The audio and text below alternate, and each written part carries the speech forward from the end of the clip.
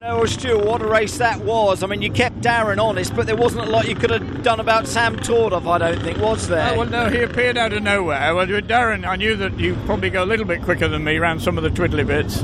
So I thought, well, if we get clear of the pack a little bit more, and then I can get out of the way of Darren and let him get on with it. But so I tried to keep a pace a little bit. But, yeah, the little Porsche appeared out of nowhere on the last lap. Well, it caught me by surprise, I have to say. You know, so I was keeping an eye on a red Ferrari escaping it back and various other things, you know, that had been there most of the race. And then suddenly this little white thing, and I wasn't sure what it was at first because there were so many sort of other cars around. So anyway, you have to pay more attention. Well, I say it's very difficult. What was it like in the Roadster? I mean, it's a beautiful car. It's a lovely old car. It is a lovely car. It must be a real joy to drive. Well, it is, and of course it's got nice history, and so yes, it was a lot quicker than I expected. So it went very well.